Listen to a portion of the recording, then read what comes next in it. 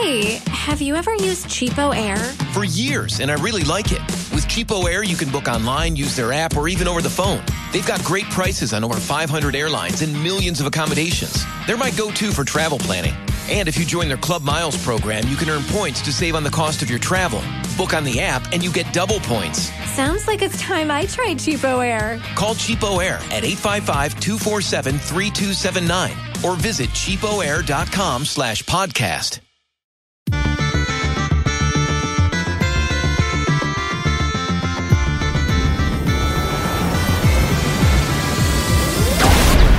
Hello and welcome to the EDH Recast. My name is Joey Schultz and I'm joined, as always, by my fantastic co-hosts. Up first, he knows that Ginny Fey is Jetmir's second, but that just begs the question, who's Jetmir's third or fourth or fifth? It's Matt Morgan.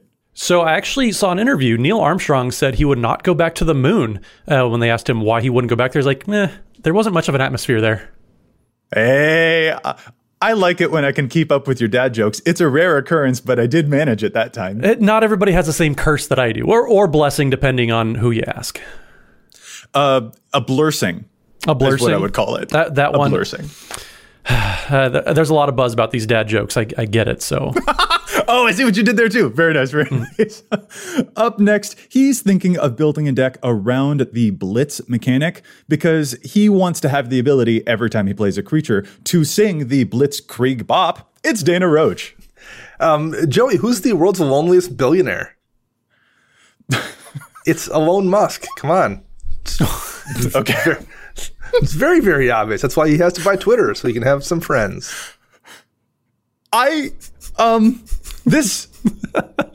Welcome to the EDH Recast. We went to the dark side of the moon tonight, ladies and gentlemen. But I do appreciate the Ramones reference there, Joey. You dug deep for an old band just for me, so thank you very much. He came up with that joke 24 hours ago, so he's had a lot of time to sit on it. Well done. Oh, man. Anyway, this is the EDH Recast. EDH Rec is the best deck building resource on the web for the Commander format, compiling data from deck lists all over the internet to provide helpful recommendations for new Commander decks. And here on the EDH Recast, what we like to do is give all of that data a little more context.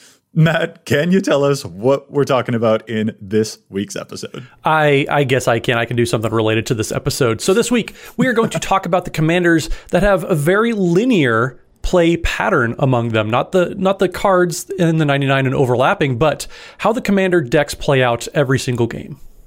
Mm-hmm. Yeah, another way to perceive this might be like one-trick pony commanders might be a way that we could describe it, where these commanders do kind of sometimes play the same way from game to game to game. And we want to discover some of the commanders that have that similitude in their play patterns. It should be pretty interesting. You just made that word up. Similitude? Yeah, come on. Don't lie to our listeners. I didn't. Oh, have you heard of the word verisimilitudinous? Just finish the intros then. I'm moving. To be fair, all words are made up. There you go, Dana. There you go. All right. Real quick, before we get into our main topic, we want to thank Chase, a.k.a. Manicures, for helping us with the post-production of the show. Thank you so much, Chase. Makes the show happen. So huge kudos. And of course, we want to thank our sponsors for the podcast as well. The EDH Recast is sponsored by Card Kingdom and TCG Player.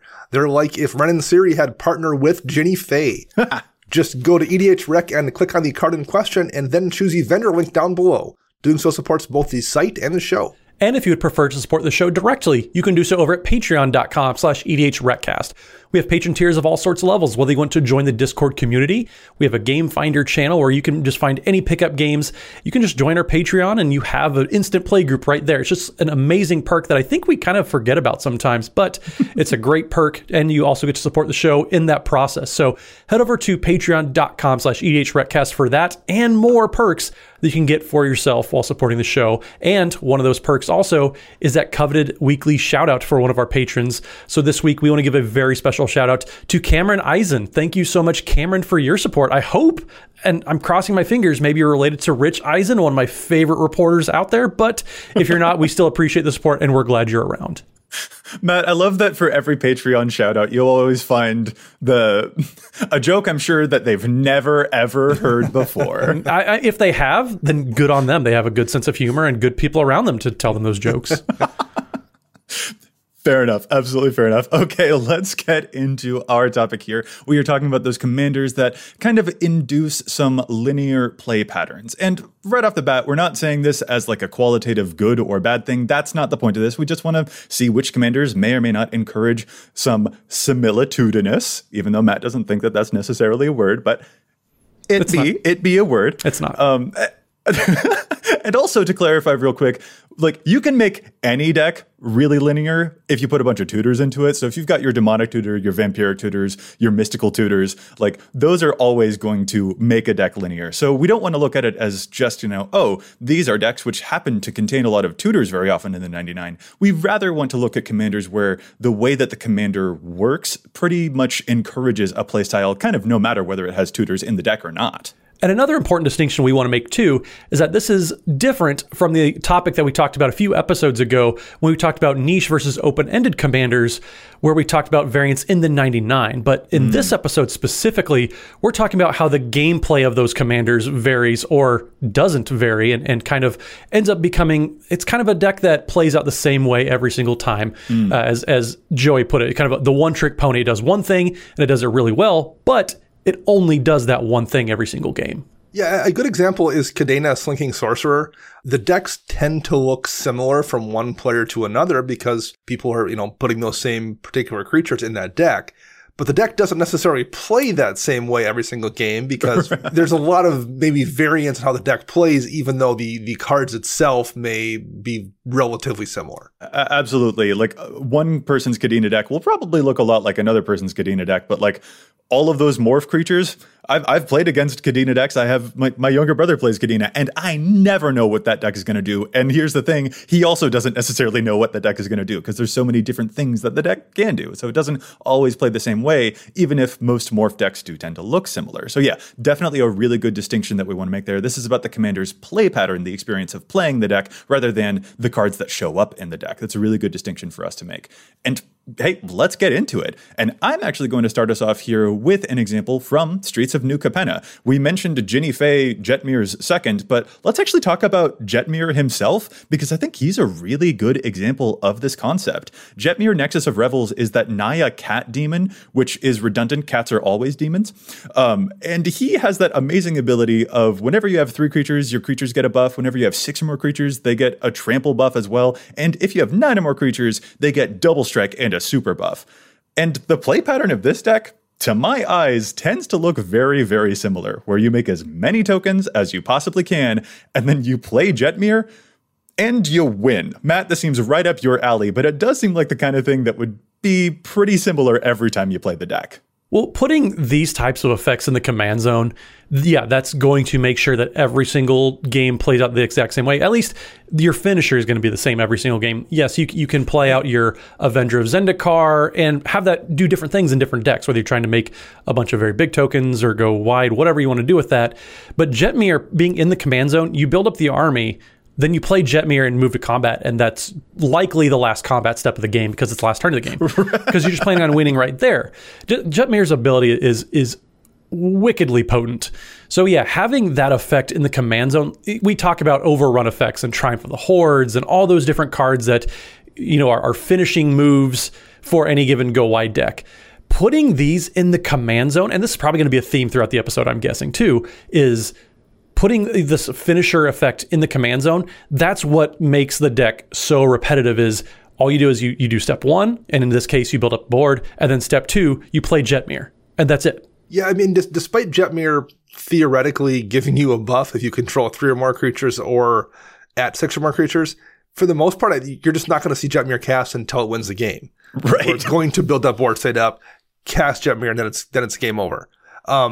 So I think that's the biggest. I mean, I'd hate to use the term problem because it's not necessarily a problem. If you enjoy playing it or people enjoy playing against it, that's perfectly fine. Mm-hmm. But that's what causes that particular that static play pattern in this deck, because it's unlike a token deck where, yes, you're going to swarm and probably go wide and try to win, how you're going to win is going to be different, and you're probably going to be playing your commander along the way to move yourself towards that win state. Not in this deck. You are just going to go wide and hit a point where you can play your commander and end things. That's what kind of lends things to be very, very static here. Yeah, I don't know if it's egregious to call Jetmir a Craterhoof behemoth in the command zone, but it does effectively, like, it tends to be a little bit. Yeah. Yeah. It's pretty close. Yeah, and contrast this, like, I have a token deck, I have a Thalisse Reverent Medium deck, and, like, that deck also definitely wants to make a whole bunch of bodies on the board, but the ways that I'll win, I'm not ever sure. Maybe I'll win with a Nadir's Nightblade draining the table, or maybe I will pump up everything to go for a really big attack. And that's a very different style compared to something like Jetmir. Yeah, that's what I think is different here, because we've had kind of overrun commanders in the past that that have an activated ability that buffs your creatures and allows you to do that big swing in. But because of the way those abilities work, you're kind of encouraged to play the commander first, because you have to pump up a bunch of mana into it to make it work. You can't usually do it as easily in one turn unless you have a crazy amount of mana available. That's just not true here with Jetmir. You just pay your 4 mana and it's over. That's all it takes. Well, and the crazy part that I'm seeing as we're reading too is it's a static effect. If you go from 8 creatures to an attack, and then you make a token at instant speed, you change combat math in the middle of combat, which is so crazy because it's a static ability. Oh, yeah. And so that's where it gets just really silly, because you can, even if if somebody's attacking into you, you can create a bunch of blockers that are suddenly, they're not 1/1s, they're 4/1s, and very, very powerful. So blockers? Matt, blockers? What do you mean blockers? This deck doesn't block. Jetmir's never on the table when this deck needs to block. Well, Arachnogenesis is a card. You can fog sometimes and make more tokens to then attack because it feeds Jetmir. I suppose, yeah. It's a card that should be in this deck for the record. But yeah, no, this definitely plays out with this deck's data, because like Jetmir being the last card you play is so core to what we're seeing in the data for this commander that even famous draw spells like Rishkar's Expertise do not show up in this commander's deck data, because it almost never, you basically never have a card that has a lot of power in play, because Jetmir is rarely ever in play until you're about to win. So yeah, that can kind of cause the deck to funnel down to a very specific play pattern. But I think that's probably enough about the Cat Demon. Matt, what is our next commander that we're talking about that has a pretty linear play style? So the next commander we're going to talk about is one that I had put together for a very long time, and that is going to be Narset Enlightened Master. So in case you haven't seen one at your tables lately, Narset Enlightened Master is the Jeskai commander. It's 3 and a Jeskai, so a blue, a red, and a white, for a 3/2 human monk with first strike and hexproof. And then whenever Narset Enlightened Master attacks, you exile the top 4 cards of your library, and until the end of your turn, you may cast non-creature spells you exiled with Narset this turn without paying their mana costs. And at first, this card seems super cool, super powerful. You can cheat big, crazy spells into play. But then when you get into the execution of that, it just turns into an extra turns deck. There's very, very little reason to, because if you're attacking with Narset, you're pinging them for 3 a lot of times, and that just doesn't add up unless you're casting a time stretch and taking 17 turns in a row, or casting an expropriate for free, because that's never good. I've never enjoyed that at all.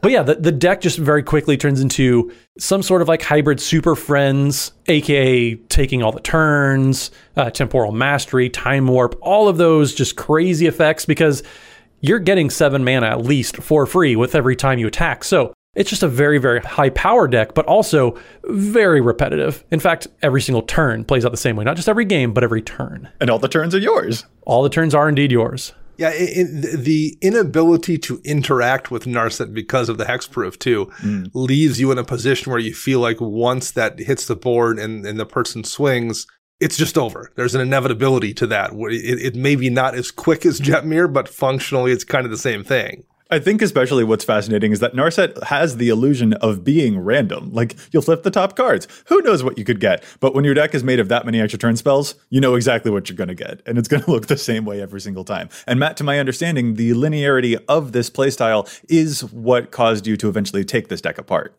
Yeah, I realized this probably was the deck actually that got me into realizing that I play Commander for the variance. I enjoy the randomness and the singleton nature of it because every game's going to play out differently. You never know what you're going to get. Every deck gets to stay a little more fresh that way versus a deck like Narset where every single game plays out the same. You ramp as hard as you can, you cast Narset, and you hope you hit one extra turn spell. And usually after you hit the first one, then the game's just over because you have so many different ways to either get more turns or get extra combat steps with cards like Seize the Day. So the game gets over, not determinately, but effectively it gets over pretty quick. That makes sense. And I can see that linearity of it feeling the same way every time. That can be something that kind of discourages you a little bit if you are looking for that variance. And honestly, like actually full confession here, I kind of feel sometimes that same way about my Feather the Redeemed deck. Let's talk about that one for a moment. Feather the Redeemed is the amazing Boros commander that whenever you cast a spell that targets one of your own creatures, that spell will go back to your hand at the end step. And this is an amazing Boros engine. I don't mean to make it sound like I begrudge Feather at all. She's my angel detective. I love her. I love this deck.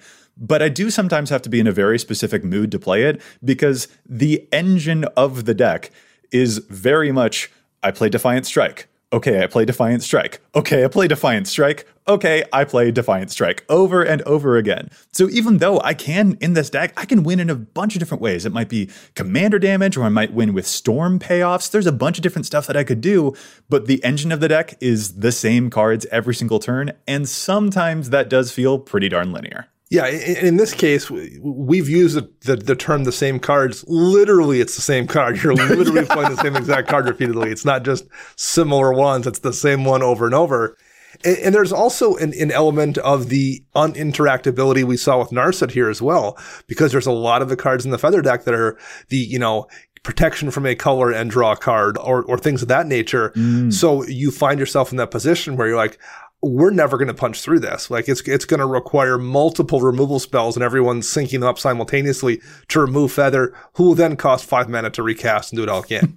Like it becomes one of those puzzles where you feel like once Feather's down and the person's drawn a few cards, there's just no way to turn that corner again. Yeah, if you've tuned into twitch.tv/EDHRECast, you'll have seen every now and then Joey will pull this deck out. And yeah, what Dana said very much applies. It becomes a 3v1 really quickly because if you have one protection spell, that's one protection spell per turn. It always comes back and it's the exact same thing. So if the Feather player has 2 protection spells in hand, it gets increasingly more and more difficult to get rid of that Feather because they're going to be accruing so much value. They're going to have the same protection spells every single turn. And it becomes kind of an end boss of World of Warcraft where you have to kind of raid on the Feather player just so that they don't just curb stomp everybody. Now, here's an interesting thing. Like I mentioned once again that Feather has a lot of different ways that it could win.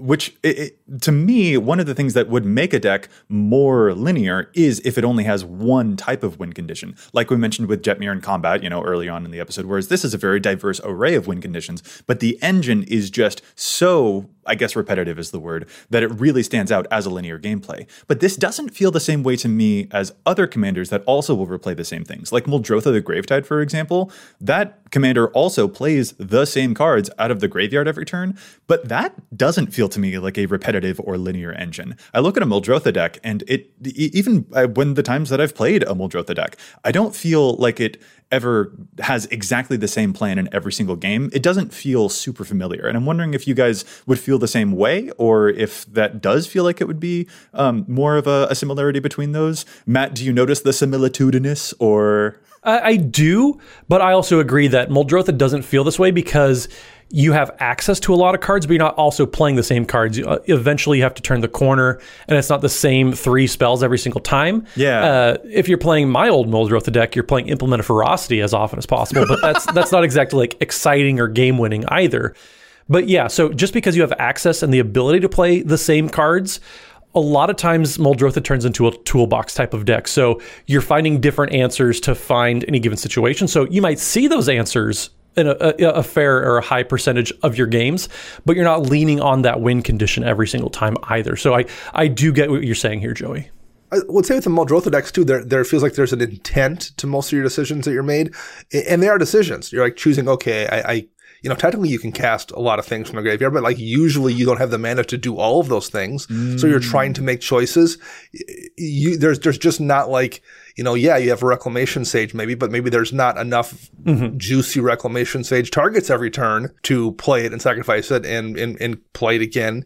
Whereas with that Feather deck, you are kind of encouraged to use all of the mana you have to recast that same spell repeatedly before it comes back to you to draw as many cards as you can. So I think that is the difference. I think you're making a few more choices in the Muldrotha deck and maybe not making choices. In the Feather deck, you are just encouraged to just keep doing that loop as much as you possibly can. Yeah, that does make sense. One card alone can totally pull all the engine, all of the weight for Feather. Whereas Muldrotha, you know what, this actually might be another thing that kind of converges between the variability of gameplay, but also the lessened variability within the 99. I would suspect that a lot more Feather decks have a lot in common with each other than Muldrotha decks have a lot in common with each other. And that might also be kind of another convergence that adds another layer of the similitudinous. Matt, I'm going to keep saying that word because you're just going to drive it into the ground. But yeah, I like the point that we're making here and the distinction between these two fairly popular commanders, because so you'll find one Feather turn, and that's your turn for the rest of the game. Yeah. That's not exactly the same for Muldrotha. You'll have different turns, but you might have the same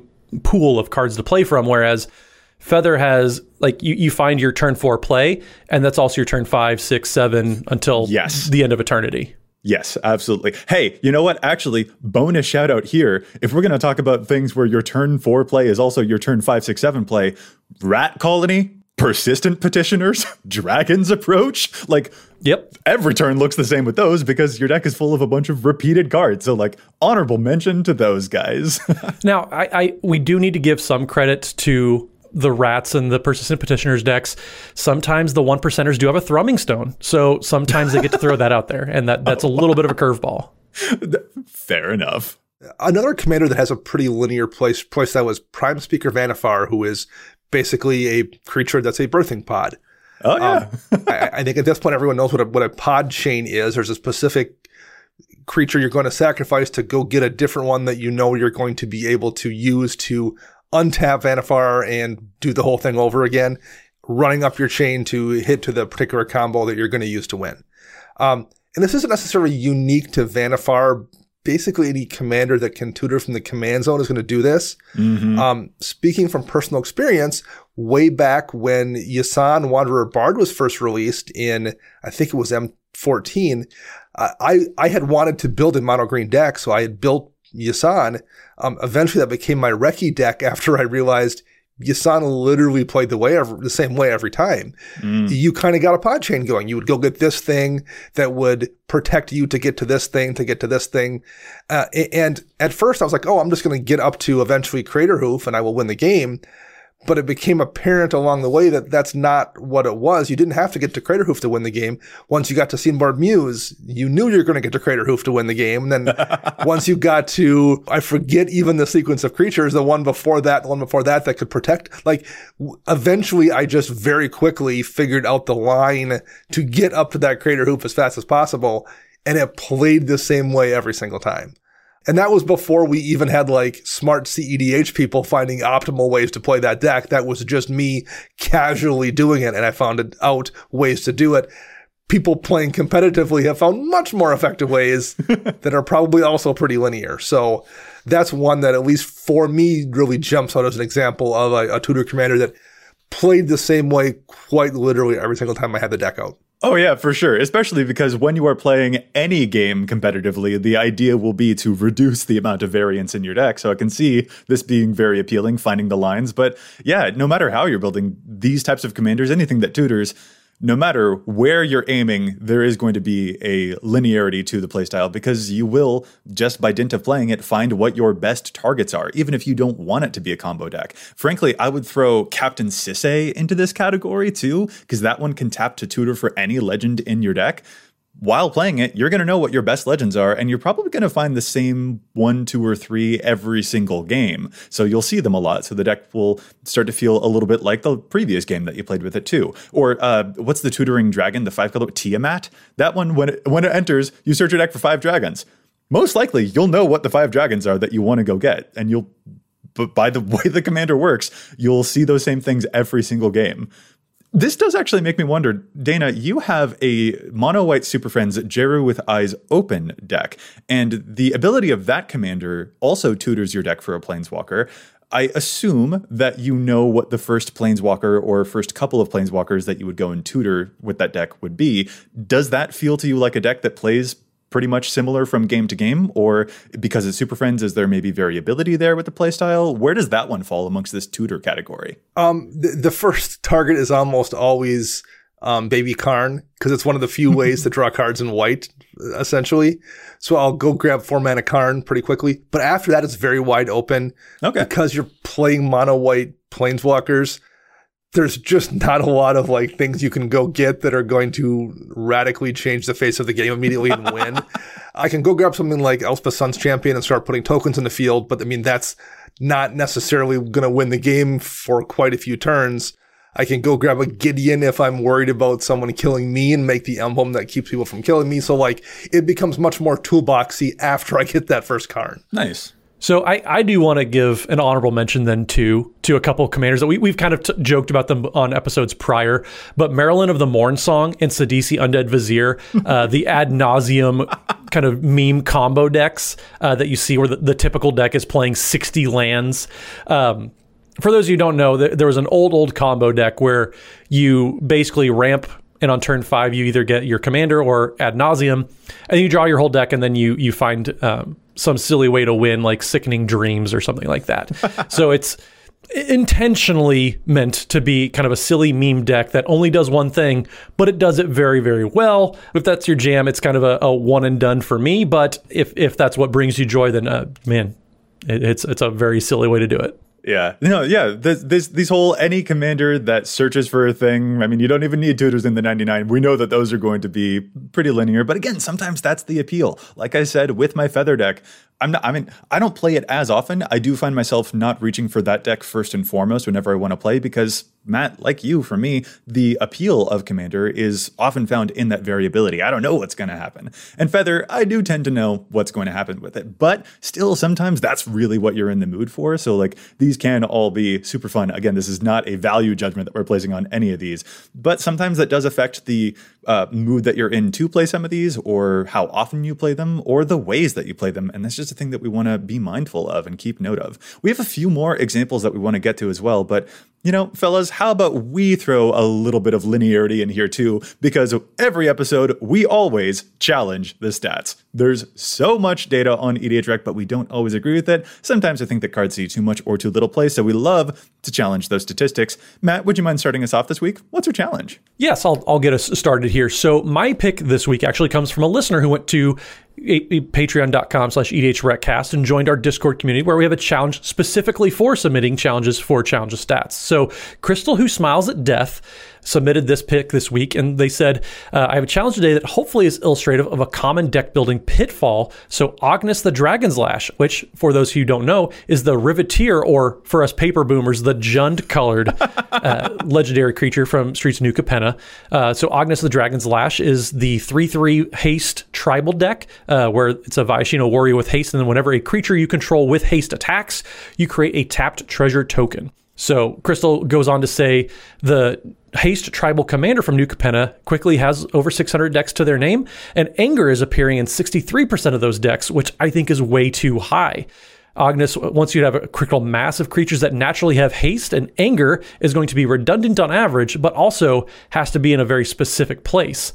They think that deck slot is better suited for many other cards, which I definitely agree with. And this is a really good point by Crystal, where a lot of times people will sign up for a very specific mechanic, and they'll dial in on a card that maybe they don't really need, or is maybe too specific to help. So I agree. Anger has to be in the graveyard to give all your creatures haste, which means it's vulnerable to grave hate, which is very common in the format. But also there are lots of other haste enablers too.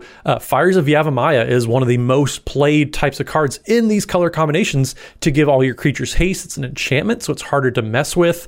I just think that there's a lot of different ways that you can give haste to all of your creatures without requiring a specific card to be in a specific place. So I really like this pick. Crystal points out that 63% of Ognis decks so far are playing Anger, and I think that's a really good call, where People focus so much on a certain keyword that they want that they forget maybe there are better options for this or that are easier to have turned on. So, Crystal, this is a great catch. So if you're building those Ognis Dragon's Lash decks, maybe reconsider playing Anger in Ognis. And frankly, like, I mean, if you're making a lot of tokens and those tokens need the haste, then I can see maybe having extra haste enablers. But if you aren't making extra tokens and already every single creature in your deck already has haste, a haste enabler is probably like the last thing that you need for your deck. So yeah, this makes sense to me. This really makes sense to me. So Dana, how about you? What's your challenge this week?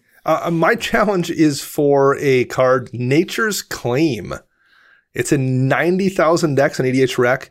Nature's Claim, for those who don't recall, is an instant in green for a single green mana. Destroy target artifact or enchantment and its controller gains 4 life. Nature's Claim is a fantastic card, especially in more competitive circles where being able to only have to spend a single green mana to stop a potentially game-winning artifact or enchantment is a really, really big deal. I don't think there are 90,000 decks playing at a power level where it's worth sacrificing the power of running a different artifact or enchantment removal piece is worth that trade for efficiency. And this is something I've noticed in my personal play, both at my shop, even and a little bit online, where I've seen people playing decks that aren't playing at that competitive level and aren't playing that fast and don't need the level of efficiency.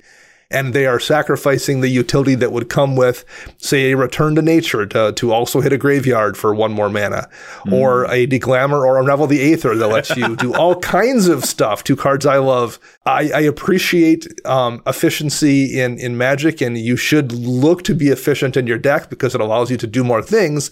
But with efficiency comes a trade-off very often. You are giving up utility many times for some of that efficiency. And one of the things we've seen in recent years, we've talked about it a lot, is the 3 mana rocks that they put out in the last 2 years, say 3 years, that have gotten much better than they once were, where now you're kind of forced in a lot of cases to choose between that efficiency versus the utility.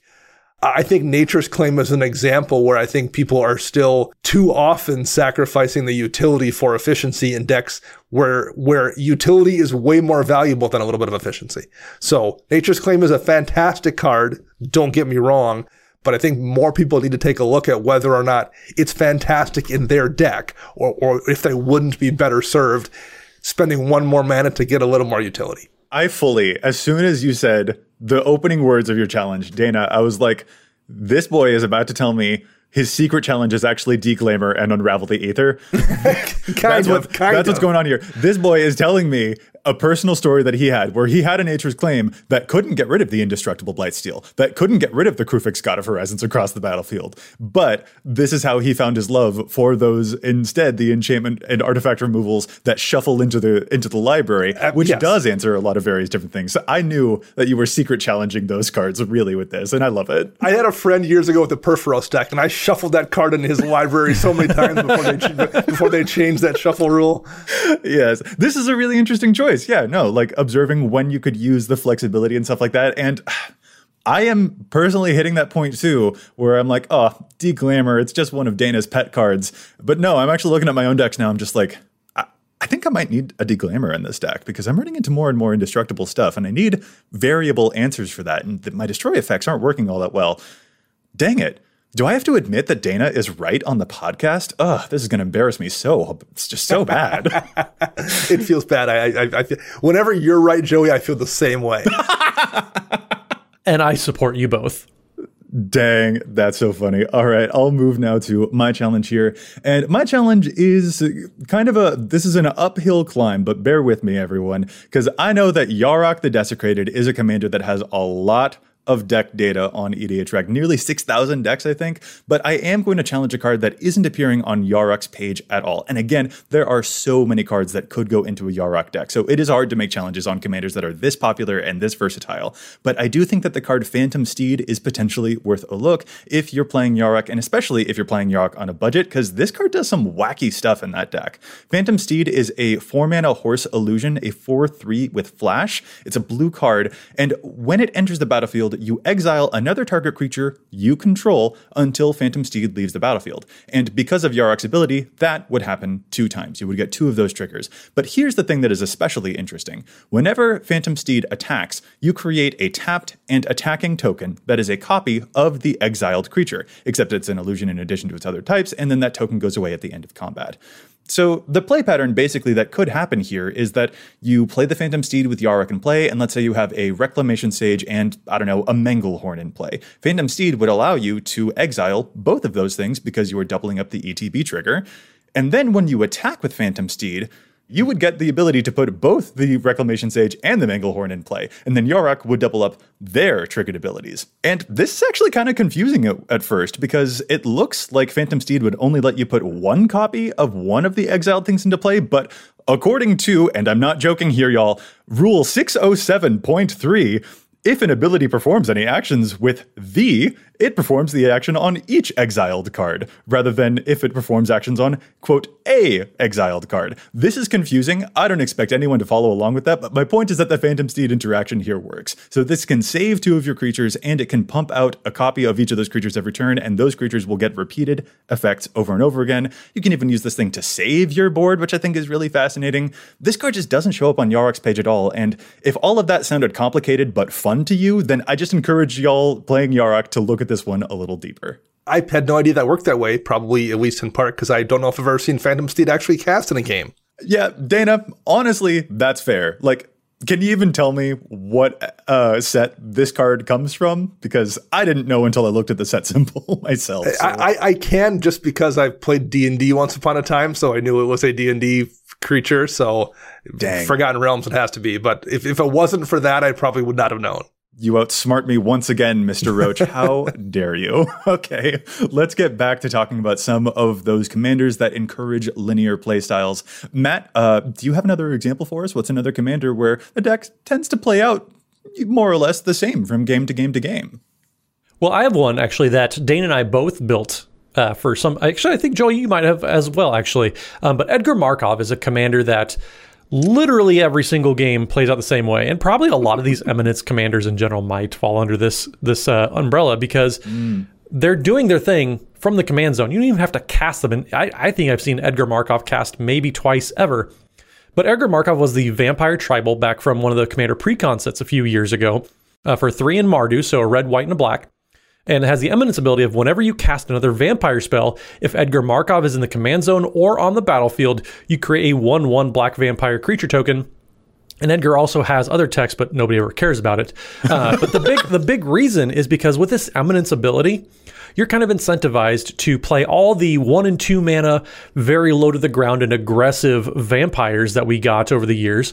And you're playing roughly the same thing. Your win condition is just a critical mass of creating so many vampires that people have to, they just can't keep up with it.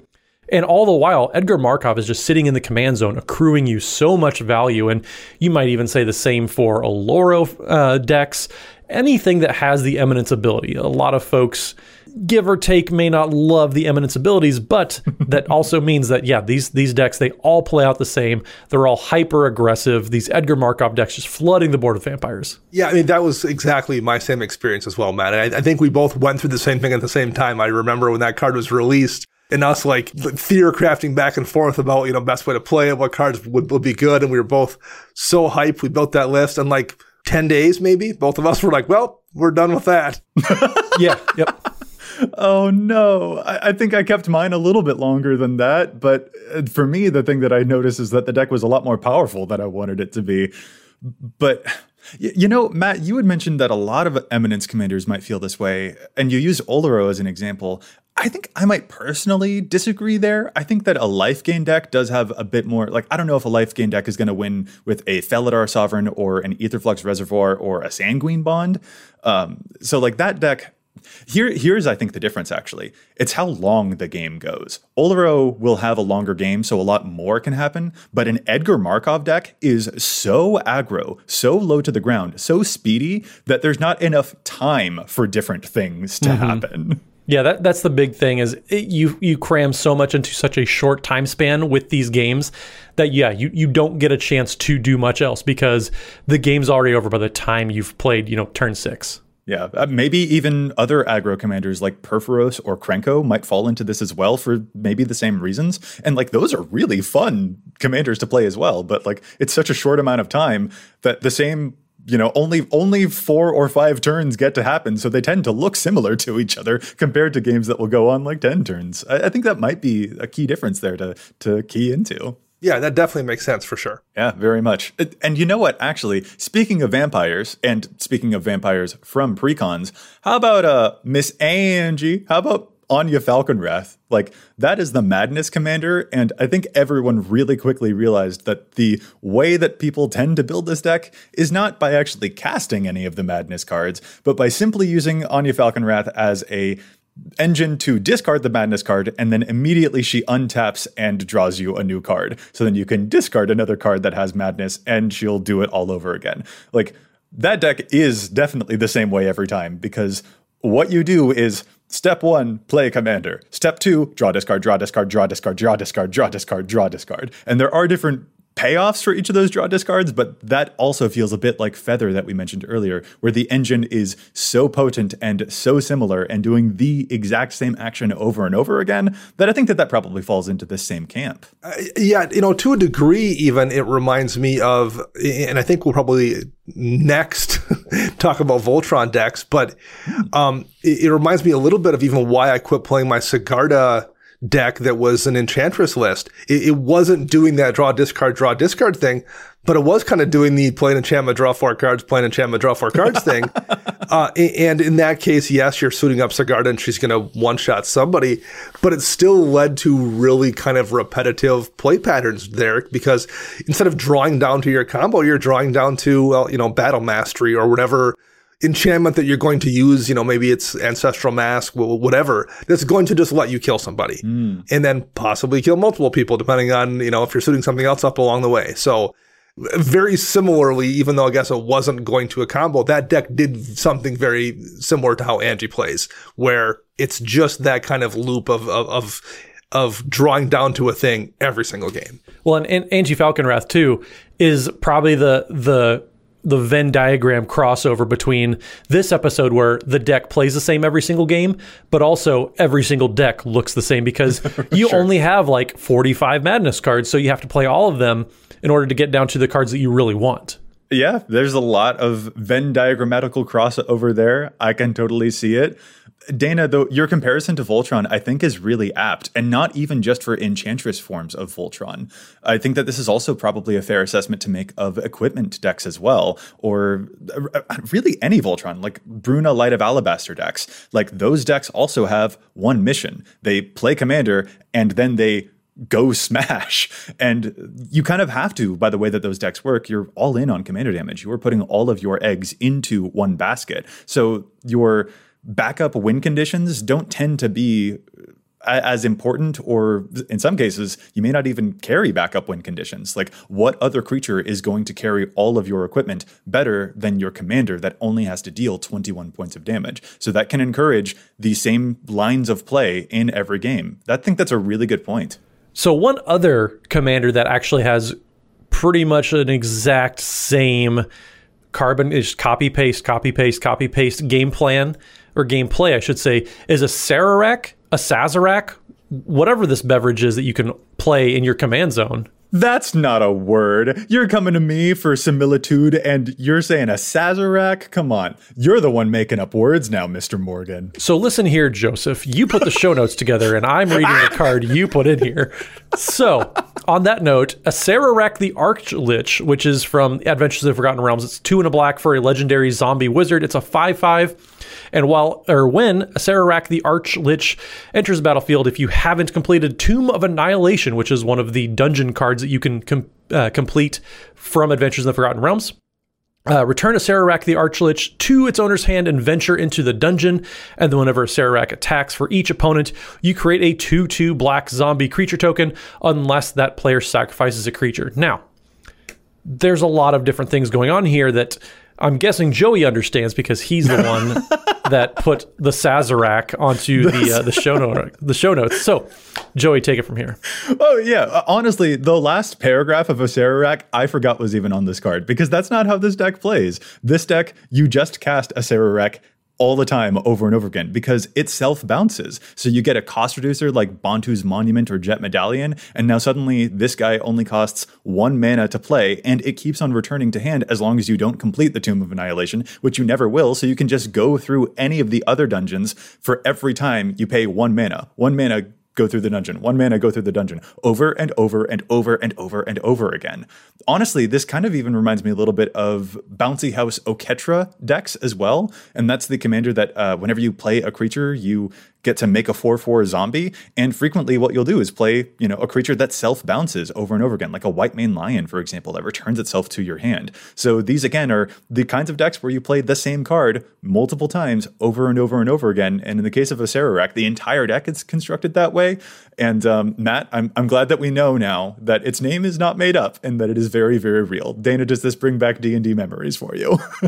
I didn't. I played well enough to know a creature. I didn't play well enough to know the lore in Forgotten Realms. So no, this does not bring back any memories for me. Fair enough. Yeah, that's just another good one to shout out there, which I think that, again, that sounds like a really cool type of deck, but it will be the same strategy every single game, which again is not a bad thing, but it's definitely worth noting. This does all, though, now that we've talked about a bunch of those different examples, this does beg the question for me, if there are commanders that to you guys feel the opposite of this. What are some commanders that maybe come to mind as we're rounding out the show? Are there any examples you would give of commanders with highly variable gameplay instead of being linear? When you sit down to play the deck, Matt, is there a commander that you just have no idea what's about to happen when you play it? So the commander that immediately jumps out to mind, for me at least, is Ramos Dragon Engine, because if you look at the typical deck, it's just a pile of charms. It's literally modal spells as far as the eye can see, which that's all well and good. You may see the same cards over and over again, but you're more than likely are never picking the same modes more than once every 5 or 6 games, which means, yes, you have the same cards of the 99, but every single game is going to play out so differently just due to the cards that you're playing. Sure, Ramos gets a lot of +1/+1 counters and can go on the beat stick plan if you really, really want to, but to get there, you're casting 4 different charms every given turn and choosing different modes every single time. So I think this deck, if you want something that's never going to have the same experience more than once, Ramos Charms is probably one of the silliest things that you can be doing, but also the most fun way to have a different experience, even though you never change a card in the deck. That's rad. Dana, what about you? What's an example that comes to mind? For commanders that I've played against that seem to play the weirdest. I've played against more than a few Tiana, Ship's Caretaker decks. That was a commander from back in Dominaria. Angel, whenever an aura or equipment is put into your graveyard from the battlefield, you may return the card to its owner's hand at the beginning of the next end step. That seems like it will be fairly obvious, but it's not. People tend to lean into one or the other auras or equipment, and what they're doing or why they're putting them in the graveyard tends to be really different too. So that's one where I remember seeing Tiana and thinking that might actually be quite linear. And the handful of Tiana decks I've played over the years have almost exclusively played different from one another, which I was pretty impressed by.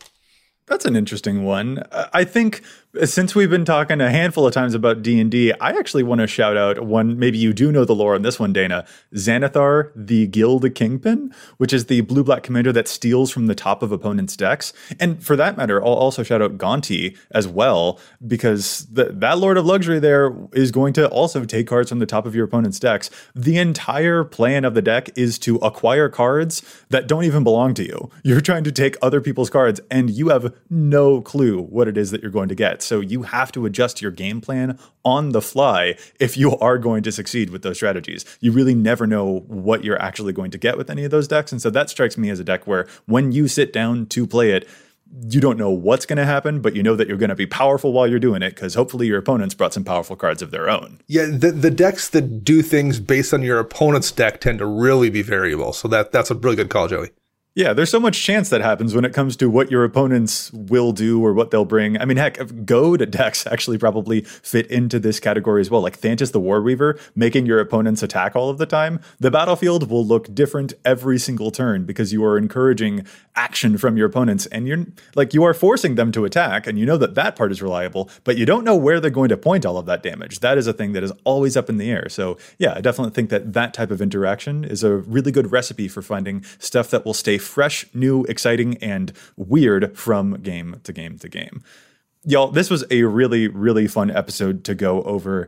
I wonder if this is a loaded question, but Dana, when it comes to linearity or variability, Matt and I have already said that we enjoy the variance that comes with Commander. Is this a thing that you also really enjoy, or are there linear decks in your arsenal that you really enjoy playing as well? I just want to take one last read of the room before we take off on where you fall necessarily. What appeals to you most? I definitely have a linear deck or two in my arsenal, but I much prefer playing the ones that are really open-ended that can win me games different ways every single time. That absolutely is what makes a deck an attractive thing. I just guested on the Fairy Conclave podcast a few weeks back talking about my Veil of the Nightclad deck, and one of the things I stressed on that show about what I loved with the deck was it just won in different ways every single time. Sometimes it was with, Tezzerets that dealt damage based on the amount of artifacts I had. Sometimes it was just creature beats because my artifact creatures were unblockable. Sometimes it was with a bunch of tokens that I made that I could mass sacrifice to Vela and do damage to everyone at once.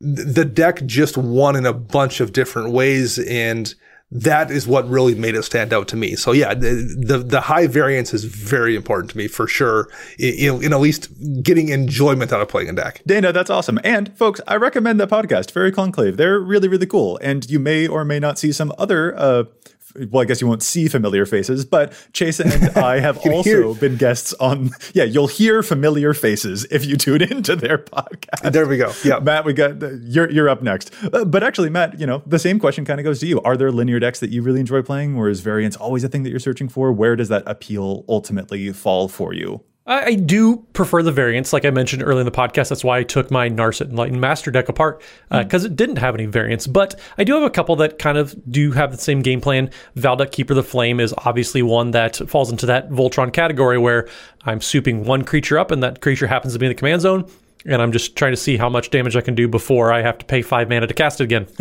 So, yeah, I do have a couple decks that are fairly linear, but then I have a couple decks that really embrace the variance. My Vivictus Asmati, the Dire deck. Oh. That one is all about the variance. How crazy and random can we get with that?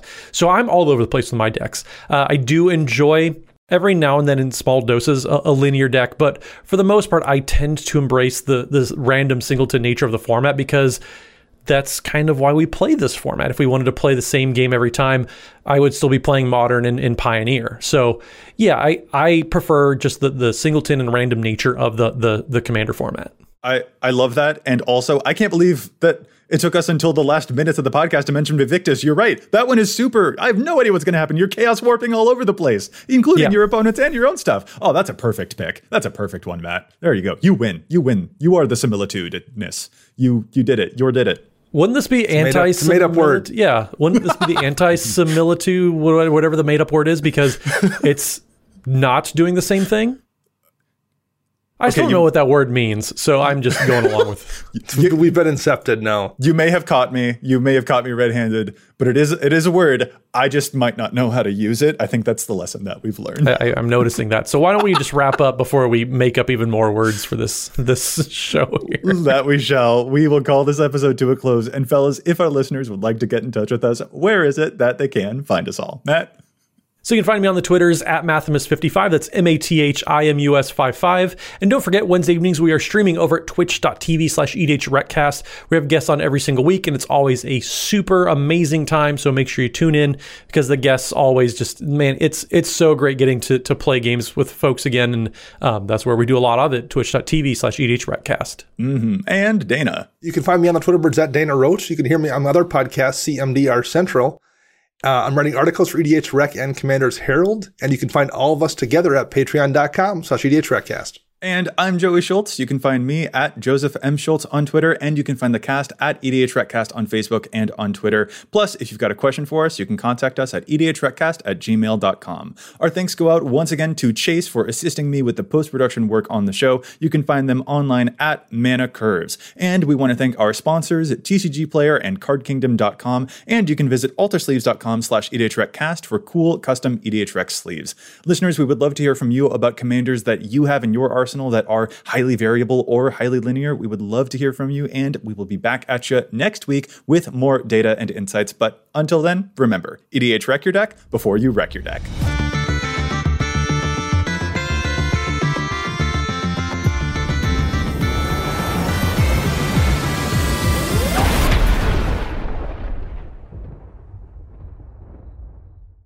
Hey, have you ever used Cheapo Air? For years, and I really like it. With Cheapo Air, you can book online, use their app, or even over the phone. They've got great prices on over 500 airlines and millions of accommodations. They're my go-to for travel planning. And if you join their Club Miles program, you can earn points to save on the cost of your travel. Book on the app, and you get double points. Sounds like it's time I tried Cheapo Air. Call Cheapo Air at 855-247-3279 or visit cheapoair.com/podcast. Hey, have you ever used Cheapo Air? For years, and I really like it.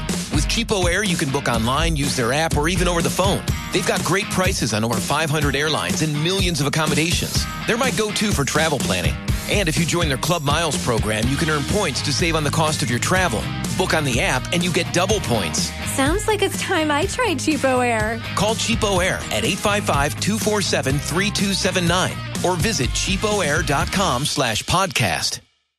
Hey, have you ever used Cheapo Air? For years, and I really like it. With Cheapo Air, you can book online, use their app, or even over the phone.